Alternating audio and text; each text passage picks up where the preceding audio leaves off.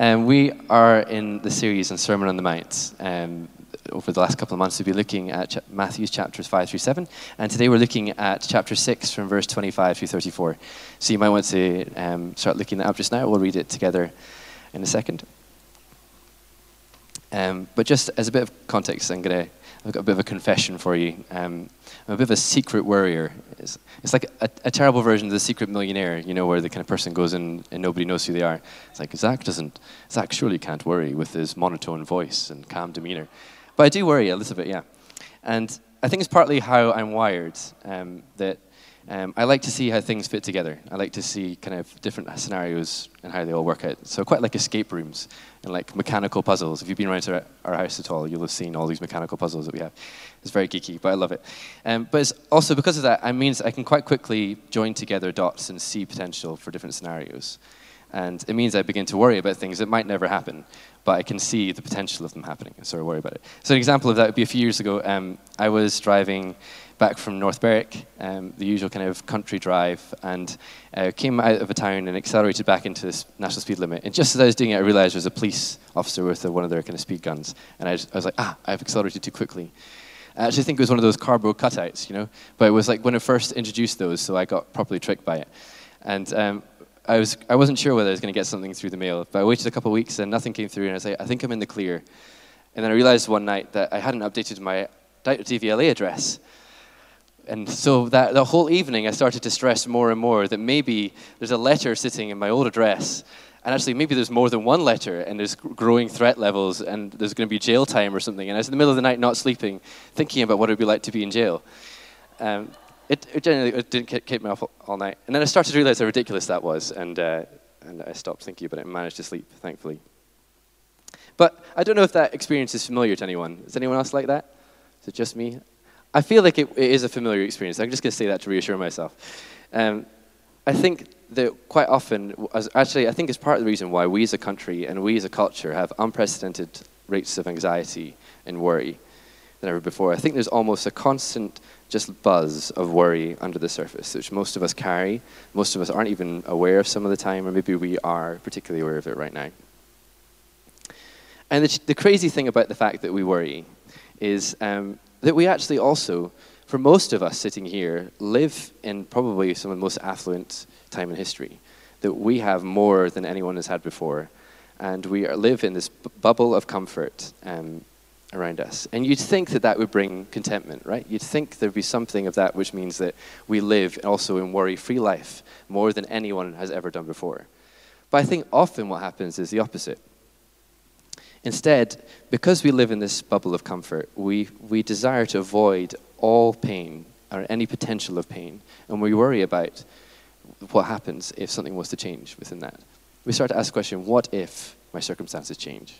What if I don't get the grades I was looking for at school or university and don't get the job that I want? What if I lose my job? What if my circumstances change? What if I say the wrong thing or do the wrong thing and my reputation with people changes? We start asking that question over and over, what if, what if, what if? And I think actually it has much bigger impact than it should on the decisions we make, on the plans that we make. And actually I think it's hindering us from living life to the full. And today we're looking at a very well-known passage in Scripture. It's Matthew chapter 6 and verse 25. And it's around worry. Jesus teaching about us and inviting us not to worry. And instead offering us this incredible invitation to live differently, to see our circumstances differently, and to lean more on our Heavenly Father. And sometimes I think God lines up passages like this because he mostly just wants me to think about it for a while.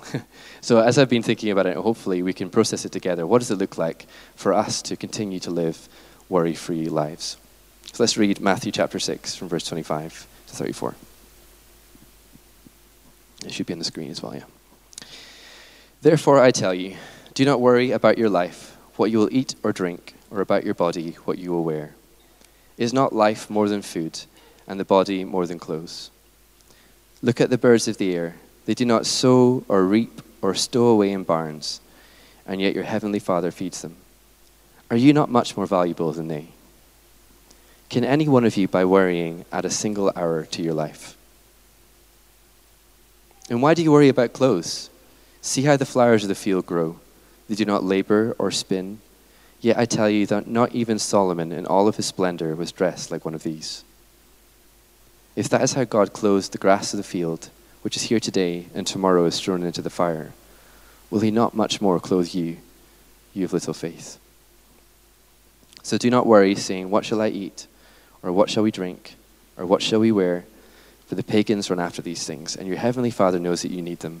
But seek first his kingdom and his righteousness, and all these things will be given to you as well. Therefore do not worry about tomorrow, for tomorrow will worry about itself. Each day has enough trouble of its own. Amen. And this is such an amazing passage, isn't it? Like, even as we read it together there's such a comfort and reassurance to it, isn't there? And actually, even in the midst of these last 2 months of us looking at Sermon on the Mount, it's a bit of a breather. Because most weeks have been quite challenging. Like, there's been a real encouragement to live life to the full each Sunday, but also there's been quite a lot of challenge to look at and address the way that we live. And this feels like a bit of a breather. But at the same time, when you look a bit deeper, there is also a challenge in there. There's an invitation to live differently to the way that we currently are. Because the reality is, if someone says to you in the midst of your worries, just stop worrying about that, it'll be fine, just stop worrying. Does it help? That's not really, no. It's like that sketch, if anyone's seen it, where the counselor says, just stop it, whenever, has anyone seen that? Very niche, look it up later on, it's very good. So where I want to begin is, we need to obviously look at the context. Like, I don't think Jesus is saying that. I don't think that Jesus is just giving like a kind of toxic positive statement which doesn't actually help us. I think he's saying something far deeper. So let's look at the very start, actually the very first word, the word therefore. We'll stop there.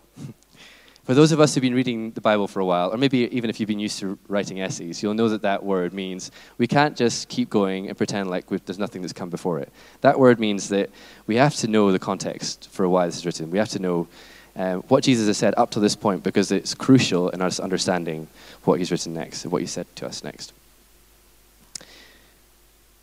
So just as a bit of a reminder of how we got to where we are in the last couple of weeks, at the start of chapter 6, Andy was teaching us about living for an audience of one, that we are called to live a life for the audience of God, our Father. Knowing his love for our lives and going after his plans and his kingdoms are the priority for us.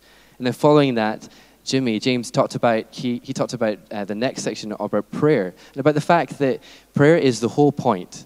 Relationship with God the Father is the reason why Jesus died and rose again, so that we could know him, we could know the love and the care of the Father and walk closely with him. And then last week, Naomi talked to us about the things that we treasure and how so often our heart follows after those things. And in summary, as we reach this point in this section of Matthew chapter 6, Jesus is teaching us that we have a choice. Either we live for the approval of others and in pursuit of our own gain, or we live knowing the approval of God the Father and in pursuit of him. We can either live taking our value and our identity from the things of this world, or by receiving our value and identity and purpose from God. So it's with this in mind, keep that in mind the whole time that we're reading this section, that we can then look at the rest of what Jesus has to say about worry.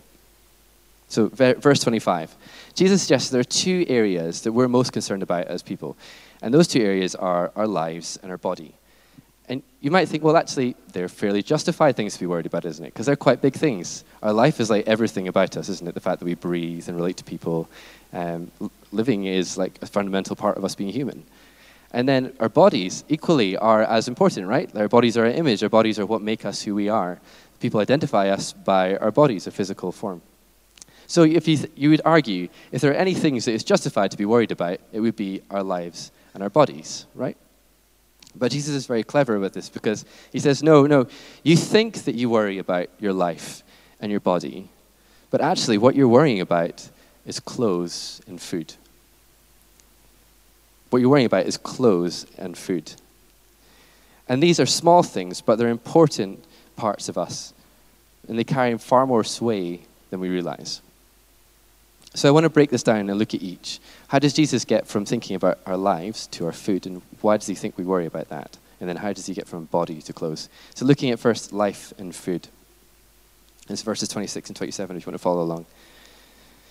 So Jesus, I think he knows as soon as he gets us thinking about our own situation, we won't be able to think that clearly. So he gets us to take a step back. And he's currently preaching on a hill in Galilee with lots of people surrounded by him. And he points to some birds and says, look at these birds. These birds don't do anything, do they? Yet God provides for them. God cares for them.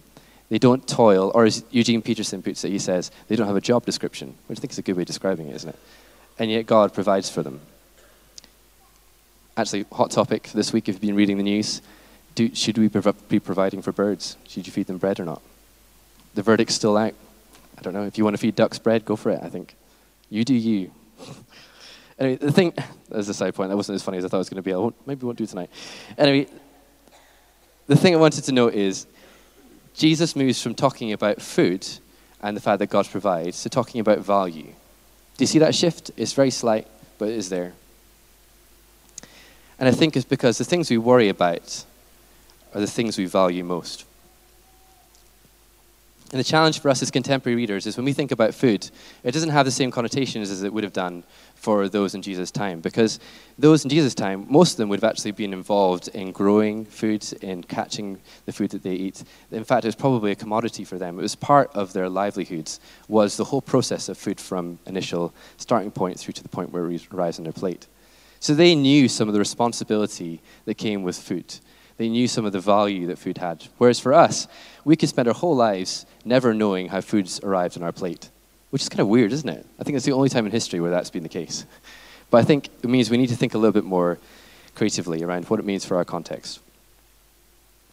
So what does it mean? I think if you break it down and look at the truth of what Jesus is teaching here, he's saying we still have a part to play, even in our day-to-day rhythms of lives. While God provides for our food, and God provides for the food of the birds, they still have to find it, don't they? Like, I don't think Jesus is saying that they don't have to do anything. I think the same is true of us. We carry some responsibility to provide for our daily needs. But the danger is, that Jesus highlights here, is that when we begin to think that it's all on us, and that God doesn't play any part of the process, that he doesn't care about what we eat or our daily needs. Because when that happens, when we begin to believe that, it opens up quite a destructive way of thinking. Because if we begin with thinking, actually, all responsibility is on me to provide for my own needs, then it's not very much of a step for us then to move to say, actually, it's my responsibility to find the job and the income and the resources to provide for my needs. It's completely on me. And then before long, what we end up doing is we start to place all of our value on how successful we are in doing that. How successful am I at finding a job which provides an income which provides for my basic needs? Does that make sense? You see how that can happen and how easily we can grow to see that kind of value in the way that we live? And slowly but surely, a healthy responsibility to work and be part of providing for ourselves becomes the value of our whole lives.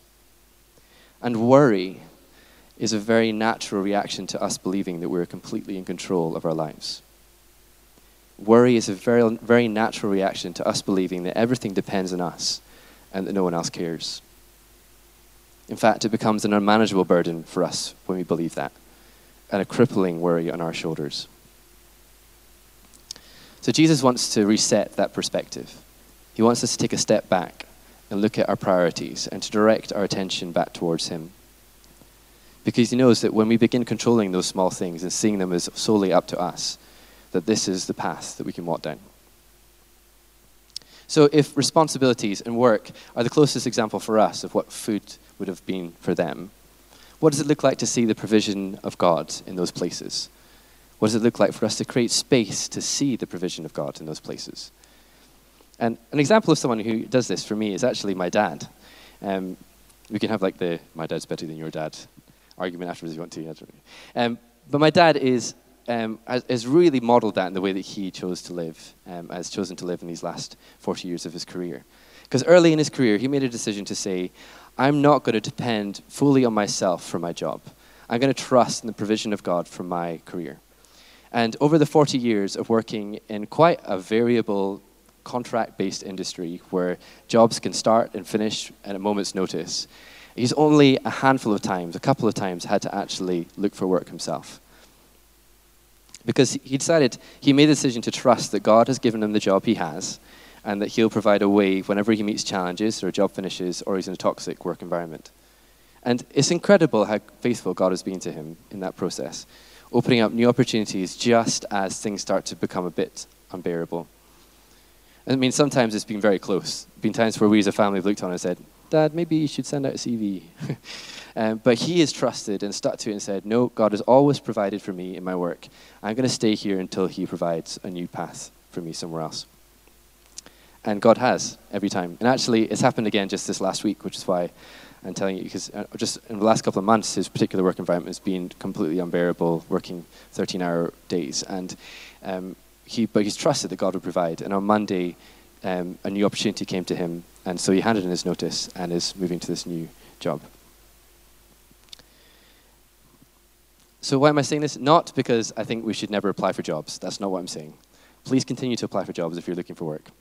But what I am saying is that we need to shift our perspective a bit on the way that we see our work, the way that we see our responsibilities. Because ultimately, it depends on what perspective you're looking at my dad's career. Because someone could look on at him and say, actually, well, you did all of that. You're just very good at your job, so you got headhunted all the time. It was all you. It was all because of the things that you contributed. It was all because of your work. But because my dad's chosen to believe it's differently, believe it's not on his shoulders, believe that God provides, we have incredible stories of God's faithfulness working in his life. And incredible stories of answered prayer just in moments where we needed it. The thing for us, the shift in perspective is we need to allow space to see God at work in our lives. We need to allow space to see God provide for us in our day-to-day. Because the alternative is, and this is when we get onto the value stuff again, that if we let the world determine our value, we'll spend our whole time, our whole lives worrying that we never make it. And to be honest, that's the narrative most of us are going to spend most of our working lives or our responsibility-filled lives fighting against. And while carrying responsibility is something that we are called to as humans, the point that Jesus makes here is our value is to be found somewhere completely different. Because we are worth so much more than the work that we produce. You are worth so much more than the work that you produce. And if we really got that, we would know the same contentment without work or working in a very low-stress environment as we would working on the board of an executive in an organization. We'd know that same contentment with God. We know that God's same affirmation of us. And we'd know God's affirmation of us if we've actually just done well to get out of bed in the morning, as much as if we've had a really productive day. And I think understanding that truth, understanding where our value comes from, is the key to discovering a worry-free life. And actually, I'm convinced it's the reason why, when we look back at the earlier in the chapter, Jesus asks us to pray that God provides our daily bread. Because thanking God daily for the provision of food, which we can provide for ourselves easily, right? But thanking God for that provision disarms this narrative which says it's up to us, that we find our value in the things that we own and achieve. So the first point is, God the Father values and cares for you deeply and wants to provide for you. And you can't do anything about that. What you can do is to begin to acknowledge that in the way that you work, in the way that you see your job, in the way that you see your possessions, and allow it to shape your perspective in all that you own and work to achieve. Because isn't life more than a job title or income? Isn't life more than food? So if that's how we get from food to the value of our lives, now let's look at bodies and how bodies become about clothes. And it's in verse 28. And Jesus is great, again, at this because he knows as soon as we look down at our own bodies, we'll start getting distracted. So he points at a field just beside where they're sitting and says, look at the flowers in that field. It says, Solomon in all of his splendor wasn't dressed like one of these, and yet they did nothing about it. They didn't toil, they didn't work for it. It's a weird comparison, isn't it? Who's Solomon? Why bring up Solomon in the middle of talking about flowers? But King Solomon, if you know any of the history of Israel, is regarded as one of the most famous kings of Israel. One of the most honor, the most wealth, beyond whom no one else could compare. And actually, 1 Kings chapter 3, which is a book which talks about the lives of the kings of Israel. In that chapter, God promises to Solomon that he'll be a man of incredible wealth and honor without compare in his lifetime. And Jesus says of him, Actually, flowers look better. It's quite a burn, isn't it? What is he getting at? I think he's getting at our bodies, our identity, and our status become so quickly tied up in the external parts of ourselves, right? Our social standing, our status, our looks, our dress sense, much of which is temporary. We place far more value on those things than they're worth, such that they become everything to us. And if they're everything to us, then we worry about them endlessly. How people view our parenting, how people see us in our friendships and relationships, our popularity in social media, they all become sources of worry as we look for the affirmation of others to affirm our own identity. So Jesus seeks to completely flip this on his head. But he does that by pointing to the flower. That's one way of doing it, isn't it? He said, the flower, this is what it is. It didn't try anything. It didn't decide to bring out its Sunday best. And yet it looks better. And somehow, Jesus says that God the Father is going to clothe us better than that flower. In fact, he sets the bar crazily high. He said he sets the bar at Solomon. Solomon is the bar, the wealthiest man in Israel's history. So what does that mean for us? I don't think it means that we're suddenly going to get like anonymous suits and dresses sent through to our home addresses. I don't think so anyway. Probably not. Because Jesus isn't saying that. It's not a prosperity gospel. What he is saying is really interesting, actually. If you look at the life of Solomon, it's really interesting that you use Solomon as an example, because if you know some of his history, he never asks for any of that stuff. He doesn't ask for wealth. He doesn't ask for honor. He doesn't place his identity there. Instead, the one thing he asks of God is that he would know God's guidance and wisdom. That's what he goes after. He recognizes that there's more to his body than his looks, and he pursues God. So Solomon is the bar. How can we be like that? How can we be clothed better? There's someone else who talks about what it means for us to be clothed in God. And it's a prophet, Isaiah, someone who speaks the words of God, and he speaks about what Jesus' work is going to do for us as his people. And he uses these words, which are really interesting. He says, we are covered with the garments of salvation, the robe of righteousness. So for us to be clothed better in Jesus looks like this. We're clothed in his righteousness, in his goodness, in his obedience, in his status as God, as son and daughter. So our identity is Jesus. That's what it means to be clothed better. And that's got to be better than even a really nice suit or dress, right? Our body is more than our clothes.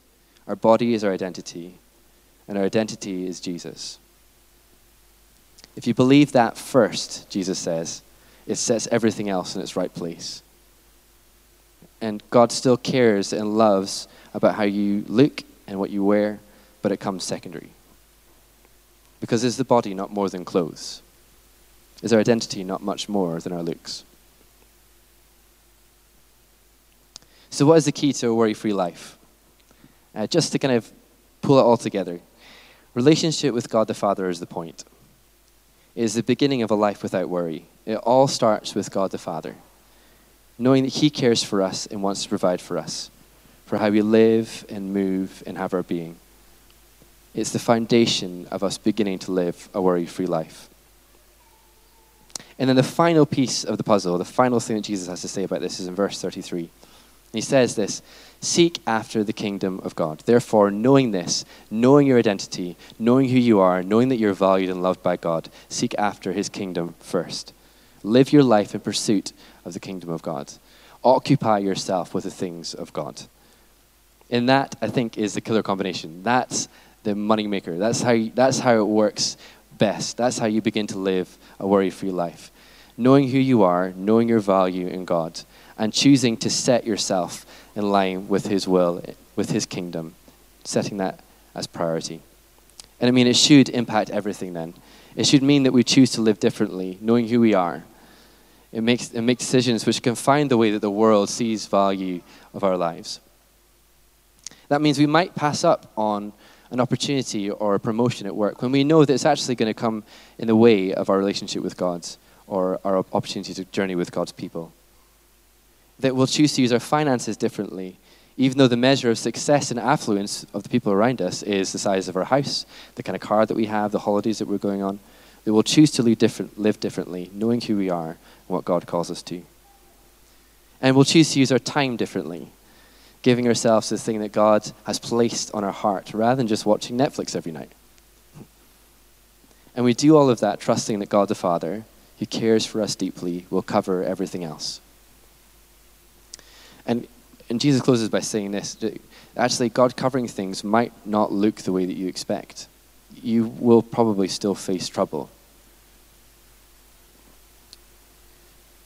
But isn't life more than worldly success and achievement? And isn't our body more than our looks and our comfort? Corrie ten Boom is an incredible example of someone who lived this out. And many of you, I'm sure, will be aware of her story. She wrote a book called The Hiding Place, where she talks about her experience. She was alive during World War II, and her sister made a decision to open up their home to those who were refugees from Nazi Germany, and whether they were trying to rebel or run from Nazi authorities.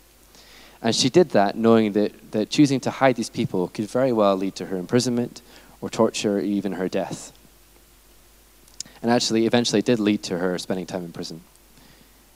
But it's just such an incredible story. And what is clear throughout reading the book and her biography is that she knew these truths really well. She knew that God the Father cared for her deeply, and she chose to pursue his kingdom first in her life, even though it could lead to her losing some of the things which we value in our culture the most.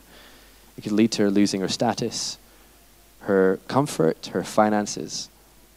But knowing who she was, knowing her value, she chose instead to determine her life by what she could give, how she could contribute to what God is doing. And in her book, she writes this, and I want to finish with this. It says, "Worry does not empty tomorrow of its sorrow. It empties today of its strength." Worry does not empty tomorrow of its sorrow. It empties today of its strength. So for me, I don't want to be someone who allows worry to hinder me from living the way that God wants me to. I don't want to allow external measures of success to become the things which I protect. I want to be someone who knows more and more deeply the care and love of the Father, and who chooses to pursue him and his kingdom first. And I hope that we all do. And I'm going to pray for us that we do, and we more and more grasp the love of God and choose to pattern our lives differently because of it. But before I do, I wonder if I'm just going to leave a few moments of silence. And if there's anything that God's been saying to you, just to continue to invite him to speak, to reveal what that is. It might just be that he wants to tell you how much he cares for you. So why don't we just take a few moments of silence, and I'll pray.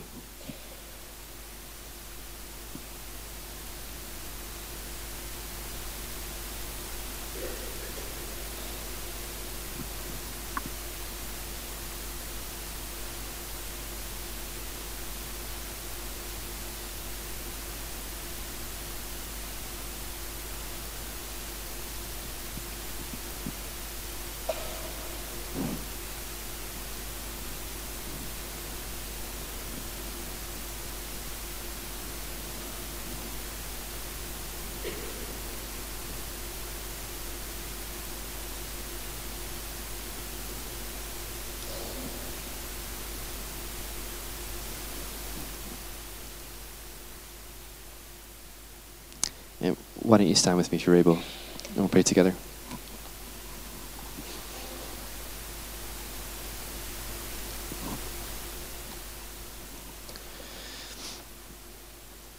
And just before I pray, when I was preparing for this, I really got a sense there's a few things for some people here this morning that, for some of us, actually, it's about control. That beginning with the small things, and giving up control is quite a scary thing. And if that's you, then we'd love to pray for you that you're able to hand things over to God and trust him with those things. For some of us, actually, we're in the midst of worrying about something which is very real and very present to us. And in this moment, we need to give that back to God again.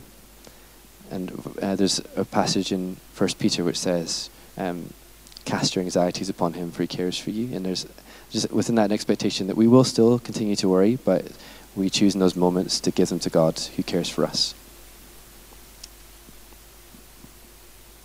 So if those things are for you, we'd love to pray for you and love to start you in that journey. But why don't I pray for all of us, just that we would know more the love of the Father. You might want to open up your hands, and as a way of saying, I receive that, I receive this anew, would you give me a bigger picture of yourself?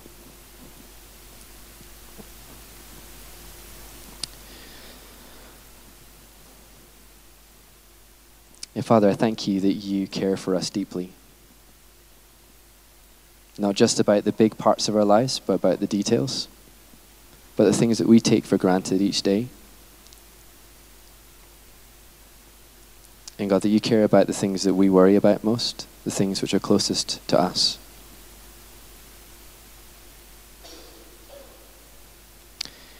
And I pray this morning that we'd have a real awareness of your presence with us in those places. We'd have a real awareness of you speaking your value over us where we've allowed some other things to take priority.